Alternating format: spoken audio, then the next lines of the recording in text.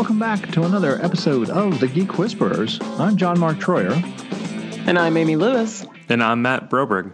And we have a really interesting show for you today here. Our guest is Dave Henry. This is another, well, it's a couple things, right? Amy, Matt, we're talking with another person who's had an interesting job search. This person did not quit their job because of us, which is, I think, a bonus, frankly. We need less casualties. We know a lot of people who have multiple job skills, who are both technologists and communicators, and who don't necessarily fit into an org chart in one comfortable spot. They are neither purely SE, nor purely marketer, nor purely IT manager, or purely any one thing. And so this is a tale from we call those people unicorns because they are kind of hard to find. And so this is a tale of the unicorn herd here with our guest Dave Henry. Dave, welcome to the show. Thank you very much. So Dave, I thought you were going to say unicorn horde. Actually. I think that's where I was headed. I think all of the above. It's actually a blessing of unicorns. That's what a group of unicorns is called. So let's find out what that means. So Dave, set us up a little bit. Part of this is you wrote a blog post. It was a super interesting blog post, and I think it's worth kind of framing the topic here today. You're on the job hunt, but talk a little bit about maybe start with what you're currently doing and how you ended up where you are. Yeah, so I spent the last 5 years working for a value-added reseller and systems integrator, and very small company. Number of people-wise, we were about 30 people spread up and down the East Coast. Everybody was working remotely from each other. And 2016 was the first year the company cleared $100 million in revenue. And for 30 people, that's a pretty good number. And one of the things I really liked about working for the company is there wasn't a separation between pre-sales engineers and implementation engineers. We just had engineers, and that was something that really resonated with our customers and with prospects. But I could come in and talk to them about what type of design we might help them figure out their requirements, help them figure out what solution would meet their requirements, design the system. And then they'd know that the person who had designed the solution would be the person who'd come on site to actually implement it, configure it, and would be the person that could call on the phone 3 months later and say, hey, I had a question about this thing. And that single point of technical contact that we're able to provide the customer, and in some cases, was what made the sale over some other vendors. Right, and that meant you as a technologist, you weren't just a salesperson. You were also an implementer, and you could stand behind what you helped them. You helped them sell. You helped kind of sell it. You helped build it, and then you helped make sure that it still ran. Right, so you were many hats. Now, before this, you had actually been at a much bigger company, right? I was at EMC for 7 years before that, and over the course of my time there, I was in 3 different roles over the 7 years. So I was doing pre-sales support for the inside sales team. Then I spent a couple years in the competitive intelligence group. That was where I got my first ever experience in doing whiteboard videos, which was amazing to me after the years of face for radio jokes that I had to listen to. That suddenly that my whiteboard videos became the most downloaded internal content. Then later I was in a technical marketing role in the EMC and VMware overlap. So you've done technical marketing, you've done education, kinds of enablement kinds of things. So yeah, you did have had your feet in many different buckets of poop. Yeah, I was going to say, whoa, buckets of poop. I don't know how we got there. I was going to say in the Pokemon Let's metaphor. Go with the unicorn thing. I don't know. In the Pokemon metaphor, you really felt like you had to catch them all, huh, Dave? Like you've got pretty much every job you could have that's technical and customer facing in just a couple companies. I think that's really interesting because so what kind of skills percolate up to the top? Like what's your favorite type of job as you're doing these many things? There's always been the technology and hands-on. What I would always say in job interviews is if I have one specialty, it's that I'm a generalist. I may not be able to talk storage as deep as the guys who can tell you exactly what the ones and zeros are doing inside the RAID controller, but I know far more about the network than he does. And I may not be able to, go down into the actual, payloads of the packets and exactly how they're moving from one switch to the other as far as, the network engineer, but I know more about how the database works than she does. Nice. Hey, Amy, you coined the term unicorn to mean a technical person who's also a multi-skilled technical person, communicator, several years ago with the Geek Whisperers. And I think that might have even been before billion-dollar startups were called unicorns. But anyway, it was an attempt to say that these people were kind of mythical and hard to find, but very valuable. Does Dave, in fact, qualify to be called a unicorn? Absolutely. In some ways, the basic working definition is to be technical and be able to communicate that. Having two strengths there is the rare combination, because often we can communicate things but don't have that depth of knowledge, or we have the depth of knowledge and then struggle to communicate it in a way that a lot of other people can hear it. So but I think the flip side, and something we've discovered on more than one occasion, of the more adept and multifaceted a unicorn you are, the harder it can be to find that right role, that right fit. And it can be on both sides. A company can feel they've got more of a Henry Ford model, where everybody does kind of a task start to finish, and you pass it down the assembly line. So from an org chart perspective, people can have great rigidity in what they want to do. And I think for unicorns, it can be challenging because they tend to be very highly motivated, highly successful people, but they have many different interests. And so therefore, it's not unlikely. We've had that conversation many times here on the Geek Whispers of unicorns wanting to change jobs because something else pulls them, because they have so many interests. Okay, so Dave, you've been validated. You are indeed a unicorn. Yeah, I can look to very early on in my career. So I've been earning a living full time in IT since 1987. Don't do the math; it's only going to make me feel old. But the first jobs I worked, like the first 3 or 4 companies in a row I worked for, were developing operating systems in house, and so you ended up. As in the role of the sysadmin there, I ended up talking to people with very different experiences and levels of experience with things. And so when I had fixed the problem on the mail server, I'd have to explain to the guy who was coding some of the OS internals what the problem had been and what I'd done to fix it. And I'd also have to explain it to the receptionist, who still didn't quite understand why they wanted her to have a computer on her desk. And you can't give each of them the same answer and have either of them be satisfied with it.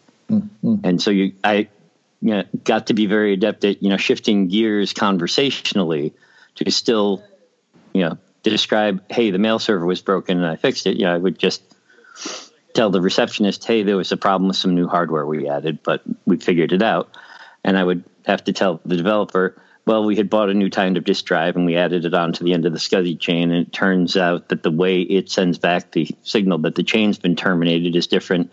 So I actually had to go into the code and tweak the device driver and be like, oh, well, show me what you did within that so that we can make sure we add it to the next version of our OS so that we'll recognize that new type of disk drive when we see it automatically. But if I'd given either of them the answer I gave the other, they'd be mad at me. I always go back to the Hitchhiker's Guide and think of the Babelfish. Like I feel like you're a perfect Babelfish, where you hear something and you are able to turn it back into that other person's native language. Like that you speak many native languages very easily.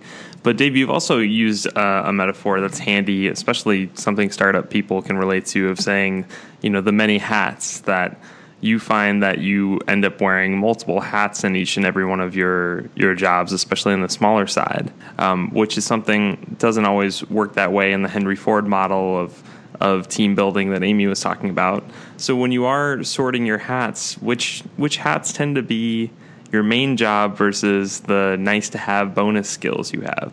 I'm going to do the engineer's thing to you and tell you that it depends. And the way you can tell a good engineer from a bad engineer is that the bad engineer simply leaves it at it depends, and the good engineer will actually start to talk about what it depends on. It really depends on what the original job was looking for. I would say in the tech marketing role I had at EMC, the ability to communicate or translate those technical ideas into visuals, into graphics, into ways that people could convey the concepts. Convey the idea of these technical features will give your business the following tangible benefits, was much more important than being able to explain how the VAI primitives worked on the storage array and how that worked within VMware. The fact that I could also do that provided plus, because then when you weren't just talking to the business side at a customer, when they brought in their tech guy and he started to question you at the second or third level deeper, being able to, without breaking stride, give him the answers to that question as well, his questions. All of a sudden, you've completely been validated in his eyes as, oh, he's not just giving us the marketing stuff and the business guys, the info they want to need. This guy actually knows what he's talking about. And then in other positions, if for example, my last job, I think it really was the technical side, being able to understand what things do, knowing how to design a solution, knowing how to implement it efficiently was more important. And then when the company started focusing on, wanting to get the website updated and things like that, that the additional communication skills or marketing skills came in as the nice bonus. Yep. I sometimes wish life was simpler, right? I sometimes wish in my career I had been I wish I was like a CPA, right, with a track, right? And it's so tracked they have, certifications at different levels. Or they have tracks on their tracks. Exactly, and they have a progression, or even like an account rep, right? A sales executive, right? Whether you're working for Oracle or whether you're working for Salesforce or whatever, you kind of know what you're doing, right? It's the same game. It's the same, what's your number and what are you asking me to sell? And you have some psychology and how to do consultative selling. It just seems simpler somehow than like every job has a different competency. But that's the world we live. That actually is some of the value technologists bring to the table. So Dave, what are you looking for? One thing that struck me in your blog post was that you actually even couldn't pin yourself down to an org chart position, even in your blog post. You were like, or even a type of company, you were like, well, I could work for another VAR. I'd be interested in talking to you. Or, I'd be talking for a vendor, a manufacturer of some sort. Or even I would be interested in talking to an analyst and doing research and doing pure communication skills and things like that. And Dave, I also run a consulting company. That might also be another, a marketing consulting company. It could even be somebody that you talk to. So let's maybe pivot a little bit to search strategies. Like, are you literally talking to people from all these different kinds of same industry, but different silos in that industry? Right now, I'm actually in some conversations with a vendor who's looking for someone in a product marketing type role. I'm also talking to a VAR who's looking for someone in more of an SE sort of type role, more towards the pre-sale side, but willing to consider it a bonus that, hey, I could actually do implementations too.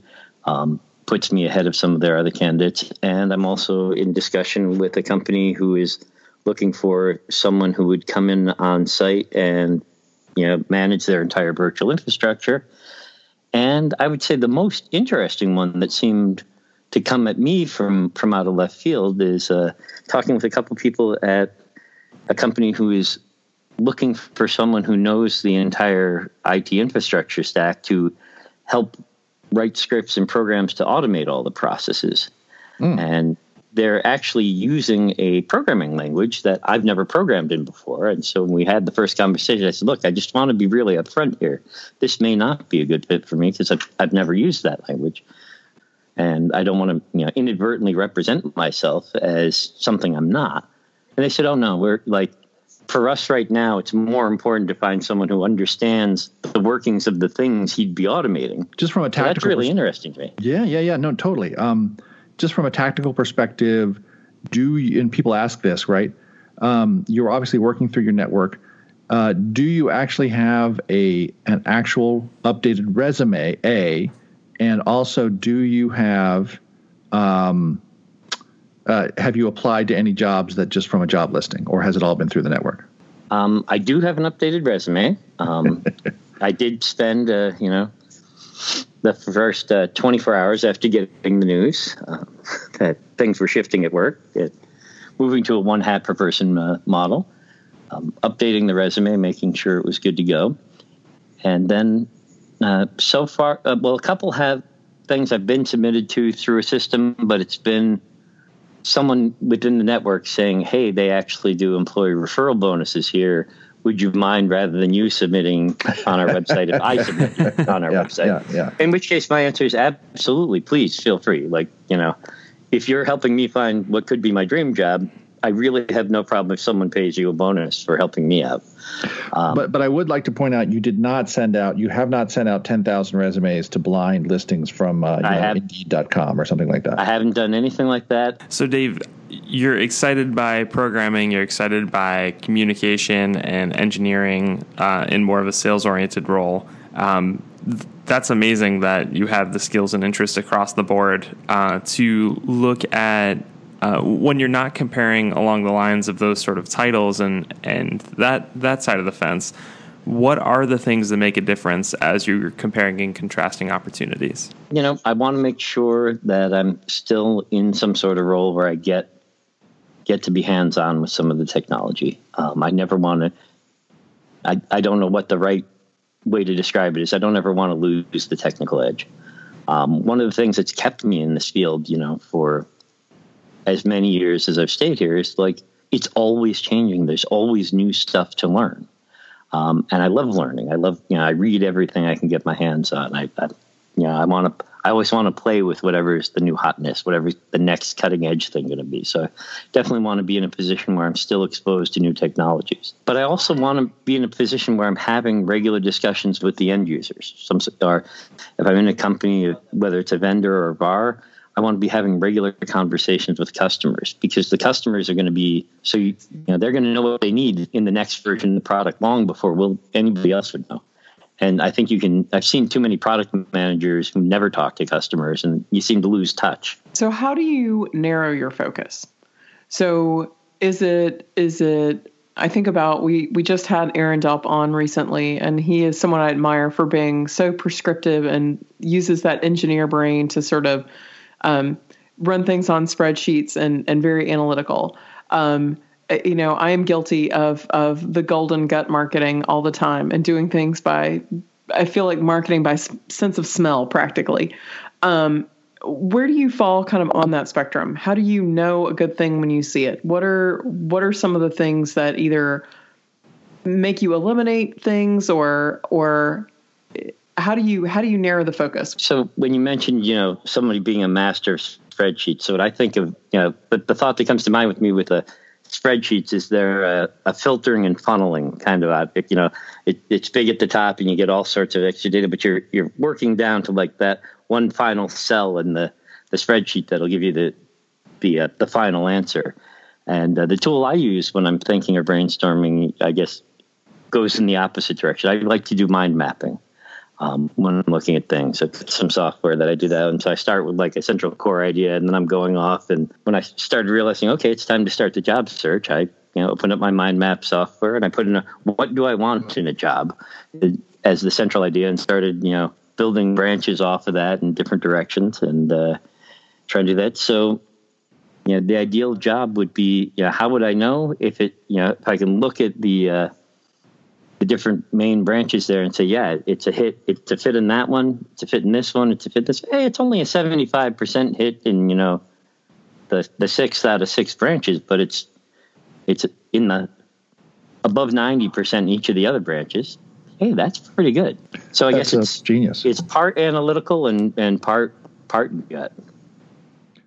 Go ahead, Amy, ask your follow-up. No, I was going to say, anytime the gut is affirmed, I feel like doing a little standing ovation out here in podcast. Oh, like you're the only one that believes in gut on this podcast. and that's sprinkle some analytics on top, and everything gets better. The gut served me well over the years. This is not your first rodeo. No, it's not. Then so you can.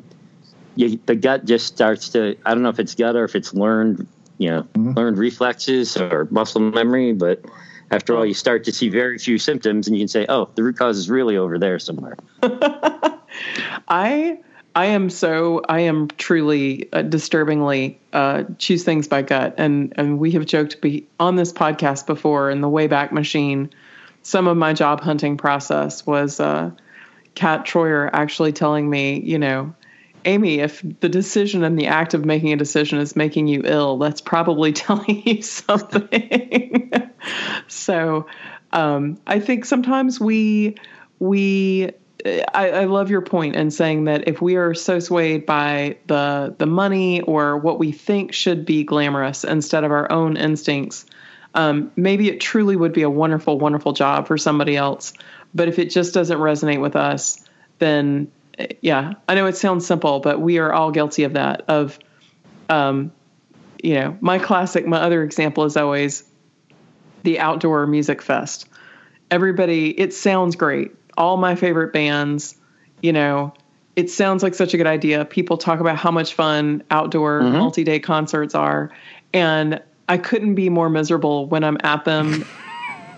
It just no, because I fall prey to that, the good marketing, and it sounds as funny as it is. I think great jobs can sometimes sound like that, and they are truly wonderful, but for somebody else.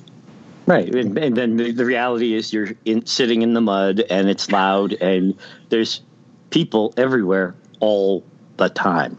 And, and porta potties. Can we just say the outdoor music festivals I've gone to, I'm happy I went to them. I had a good time and I don't need to do them anywhere near as often anymore. So I get that. But yeah, there's a decision-making methodology that was taught to me back when I was in college. When you're having trouble accessing your gut reaction to something, it's the way to bring it to the forefront. So, is there a short version of it?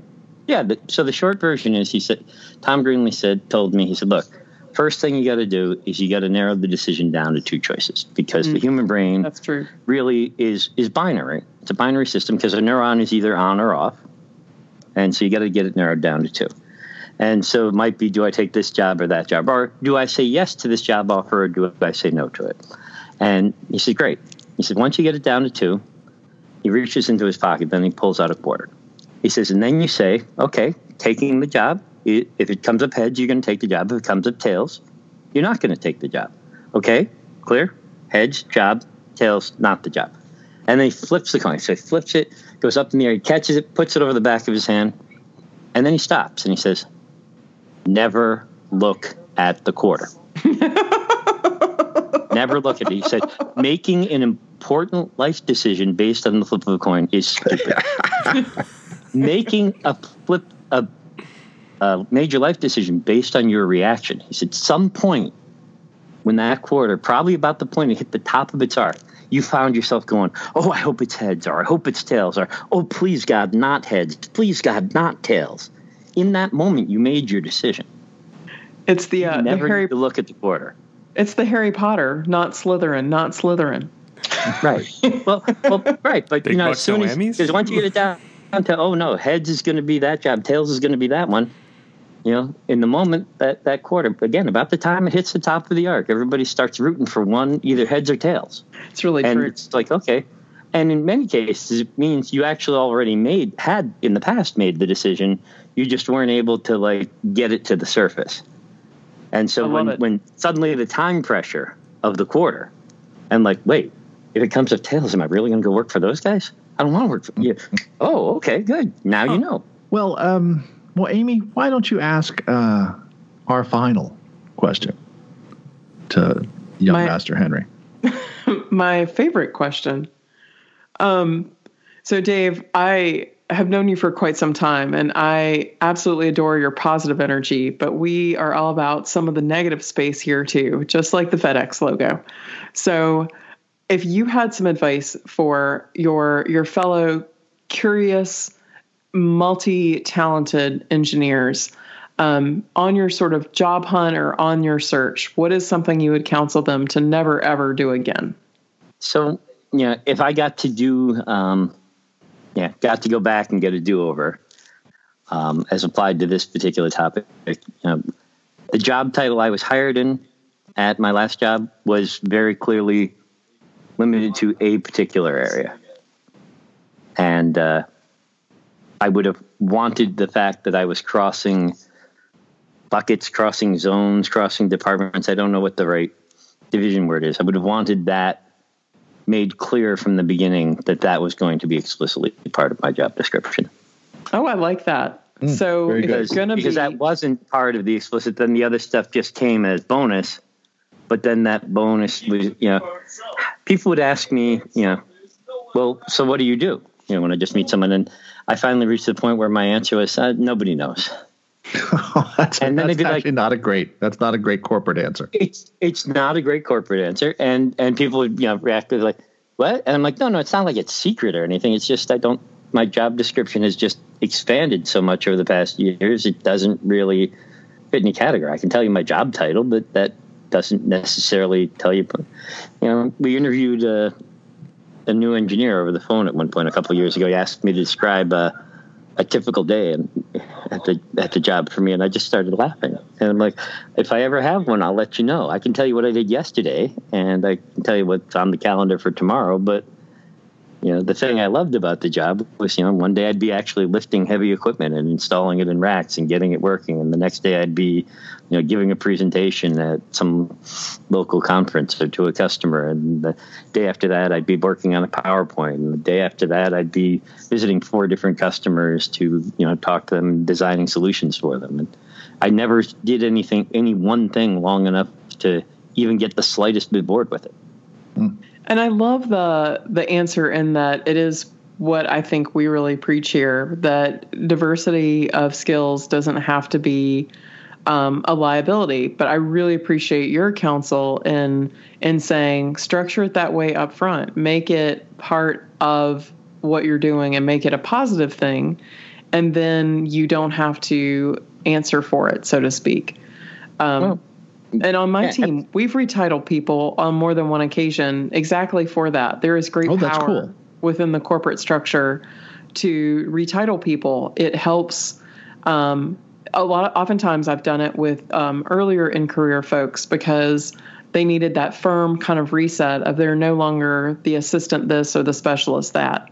But somebody else may have really shifted focus in a way that retitling or expanded focus that you taught me this, John. There's great power in a name. We've talked about it often with naming programs, but I think Dave's point's a splendid one, that if you create that broad enough title, it forces people to reckon with you in a different way. And I think that's, even within, if you just say, okay, there's the technical side and there's the more communication or marketing side, well, even within one of those categories, like, I know especially from the technical side, they wanted to, people want to put you in a box within that box. Well, are you a storage guy? Are you a network engineer? Do you do security? And they want you to, pick a specialization within that specialization. And, again, I've had many times, I was at one customer site and the work we were doing on installing their storage system, and we're helping them move convert some physical servers to virtual ones. Work had to stop at one point because they had a network outage. And so they were like, well, you might as well just go back to the hotel and spend the rest of the day. We'll let you know if we can get it working tomorrow.